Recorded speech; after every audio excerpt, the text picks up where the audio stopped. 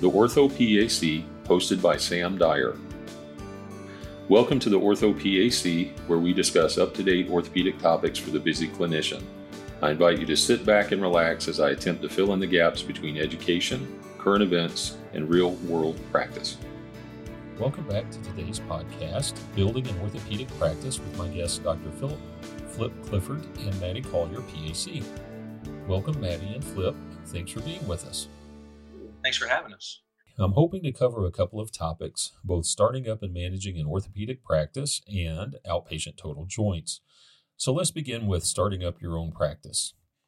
So how's it going? Oh, gosh. I mean, we picked the perfect time right before a pandemic to open our own practice, right? I mean, independent, private practice, giant city. Right before a pandemic. Awesome. So that was a hiccup that nobody plans for. Obviously it has its challenges. Independence is a fantastic thing, but it is work. It's a situation where you learn you really have to surround yourself with fantastic people. You know, we hired one amazing human who has made all the difference in the world. You know, without her, we'd be done. Yeah, we'd be belly up. We'd have been belly up a long time ago.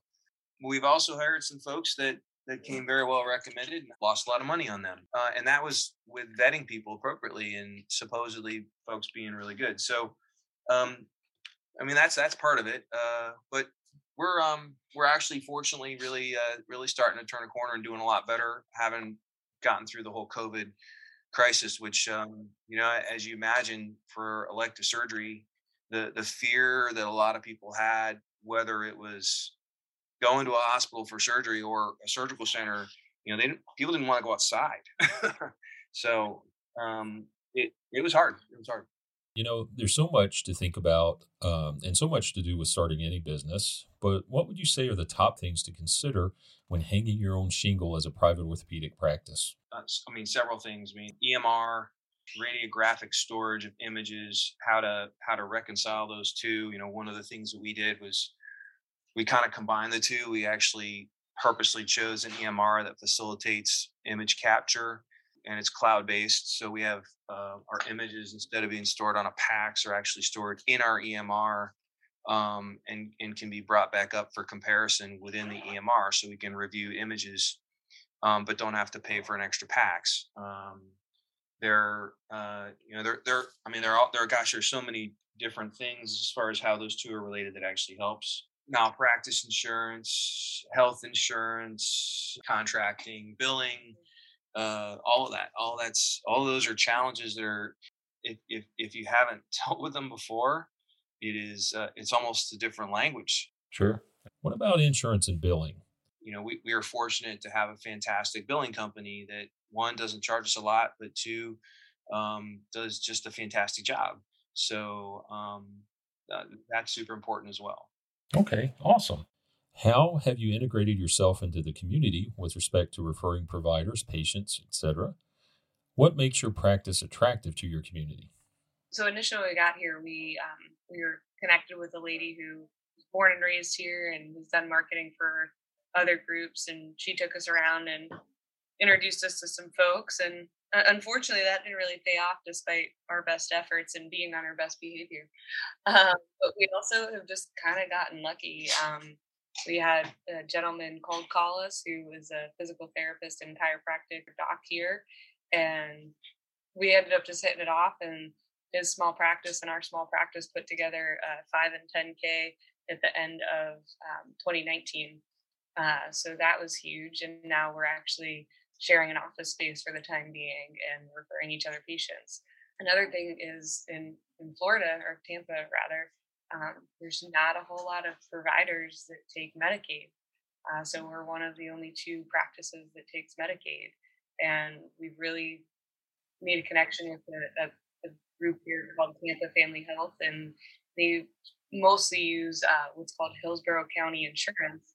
And it's Medicaid, but it's for a year. And so it's folks that just have kind of had a bad run of luck, maybe lost their job, who knows, but it helps them stay on their feet. So we've really had some incredible people come from that insurance group. And since we're one of the only people that take it, they really helped us. And then some other physicians who, sports docs, also doing joints that don't really want to do joints. What am I missing? I've sort of always tried to give back to my community, so hence the want to go ahead and take Medicaid, even though so many people are not willing to.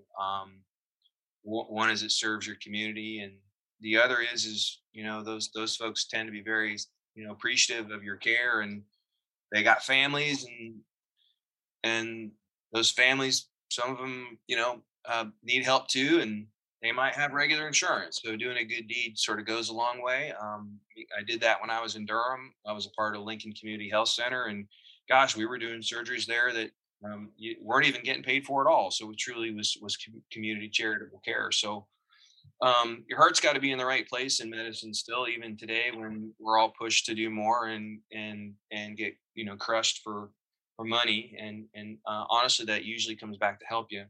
There's definite referral patterns that you kind of have to try to fight, and those are tough. And a lot of times, what that actually takes is a patient hopping on the internet, and once you get enough Google reviews, which is where we've gotten in the last 5 or 6 months, it really makes a big difference. So patients have found us through the internet search. You have to attack it from several different angles, and having an online presence is important. But paying an arm and a leg for search engine optimization isn't really the best way. It's more of a long haul presence and just treating people right, and the word gets around. It takes a while, but We actually, this is kind of my favorite thing that's happened lately. We had a lady who, well, she was referred to us from one of our patients. So patient already referred a patient. This woman is in security at the Tampa airport and sees this woman like hobbling around that hip, and she pulls out our card and is like, "You got to go see these guys. They're great." Wow. Spending time with folks, it really goes a long way. Very well said. Please tell our listeners what options your practice offers patients for hip and knee degenerative joint disease, i.e., regenerative medicine, surgery, arthroplasty, bariatric surgery referral for weight loss. What options? Yeah, we kind of do all that. So with knees, we primarily follow a pretty routine protocol. If it's a pretty trash joint, we'll potentially try a steroid injection. I usually use that as a prerequisite. I actually won't typically inject steroid in folks whose joints look pretty good. I think in general, in our world, both intra-articular and oral steroids get overused, but maybe that's a topic for another podcast. So steroid and then viscosupplementation. From a regenerative medicine standpoint, I'm a big believer that the magic of stem cells isn't the cellular portion; it's the growth factors that get transmitted along with them. So in the few patients that stem cells work, which is very hot in Florida, I think it's actually the growth factors. Stem cells down here range from 5 to 7,000 for an injection. The amniotic fluid, which has the exact same growth factors, tends to be about 2,600 for an injection. And I think regeneratively probably works as well. We have had significant success with a number of folks who are grade 3 osteoarthritic knees, who and even one guy who's grade 4 and on some views do actually quite well with the amniotic fluid injections, with even 6 to 12 months of improvement, maintaining activity levels. The cutoff we have for surgery typically is about a 42 BMI, and we try to counsel patients who are heavy. We talk through intermittent fasting and potentially combining with a healthy keto or keto-esque diet. And that's worked for a great number of our patients. We do have a really good bariatric surgeon that we refer to, and we actually have a provider that also does diabetic care, counseling, and physician-assisted weight loss. I think that's a huge flaw that so many practices. It's like surgeons are sometimes they're asses, and a fat person goes in there and the surgeon tells them they're fat, as if they don't crazy already know that they're fat, and then they don't help them or even offer to help them with what to do about it. So it's really kind of a shame, because it's not that hard for us to take a few minutes and try to coach them up a little bit. I probably take too many minutes, but that's my MO. So I think that's important. I think it also shows compassion, and I think you're not going to lose that patient. And I think if you treat that patient with respect and compassion and try to help them, that they're going to go home and tell their family, wow, this is like the first doctor that didn't just tell me I was fat and tell me to get out and come back when I'm skinny. We've actually had a lot. Like I can't even say a handful. We've had multiple handfuls of patients that have come in that have known they were well overweight, but literally have had nobody help them. And we've built a relationship with a physician here who focuses on weight loss, and he writes a beautiful note. My goodness. But he actually tailors eating and recipes and all this stuff for them. We have a gastric bypass doc that we work with, but then a lot of it is honestly spending time with them and just spending 10, 15 minutes just talking about basic nutrition or basic portion control. Or so many people don't realize that they're drinking their calories when they're drinking, sweet tea over unsweetened, or, little things like that. And they come back and they get their joint fixed and they feel so much better. Yes, for many reasons. It's just taking the time to do a little bit of education, like when somebody's heavy, like, well, what's your normal day of eating and drinking like? And the next thing you know, you've found literally 1,000 calories that you can act from their diet with just such ease, and they have absolutely no idea what they're actually doing to themselves. That's really great information. I know there's no punch clock when it's your own business. Do you have call? How do you split your time between the office and the OR, and what are your hours? We are in the office far too much. So gosh, that's pretty easy. So we're Tampa's an environment that typically the vast majority of hospitals don't really require call. You can take it if you want. I've sort of been there and done that, being in this business for more than 2 decades. So avoiding call and focusing on our arthroplasty patients has worked. I've sort of contemplated it, but always want to provide the best care for wherever I take care of, and there's probably better traumatologists out there. So he's a phenomenal knee and hip surgeon, but if I break my humerus, I don't really want him touching it. Yeah, agreed. So we don't take call except for our patients, and the way we handle that actually is a pretty simple system. It's they call our office after hours. They push 4. They leave a voice message, get prank calls now.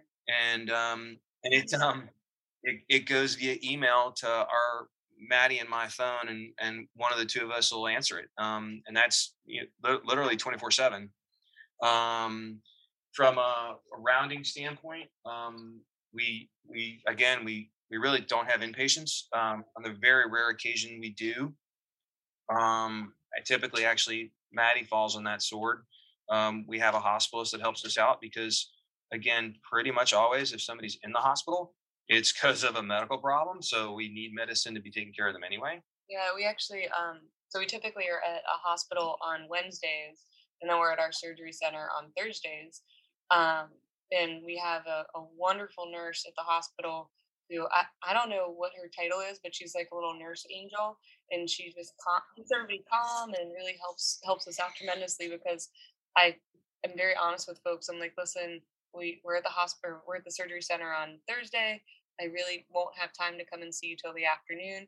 And, the folks that do end up staying, they usually don't want to stay, but they know they have to stay because of whatever medical reason. And they're usually out of there before lunchtime. So they don't even wait for me. So I'll usually call them and make sure they're okay. But they're usually rip-roaring ready to go. Right now, our balance is we operate every Wednesday and every Thursday, and occasionally on Monday. And we're in clinic Monday, Tuesday, Friday. If we're not busy in the OR on like a Thursday afternoon or Wednesday afternoon, we will have an afternoon clinic. In a perfect world, we would do 4 to 5 joints every morning, 4 days a week, and start early, like 7 or 6:30, and then run clinic from 12 to 5 every day. So that's kind of what we're shooting towards once the volume gets up a little bit higher. Flip and Mattie, thanks so much for being with us today. Thanks for having us. Sure, thank you for having us. Thank you for joining the Ortho PA-C podcast. Join us for our 21st annual meeting in Nashville, Tennessee, PAOS in the Music City, September the 6th to September the 10th, 2021 at the Omni Nashville Hotel. Check PAOS.org for details.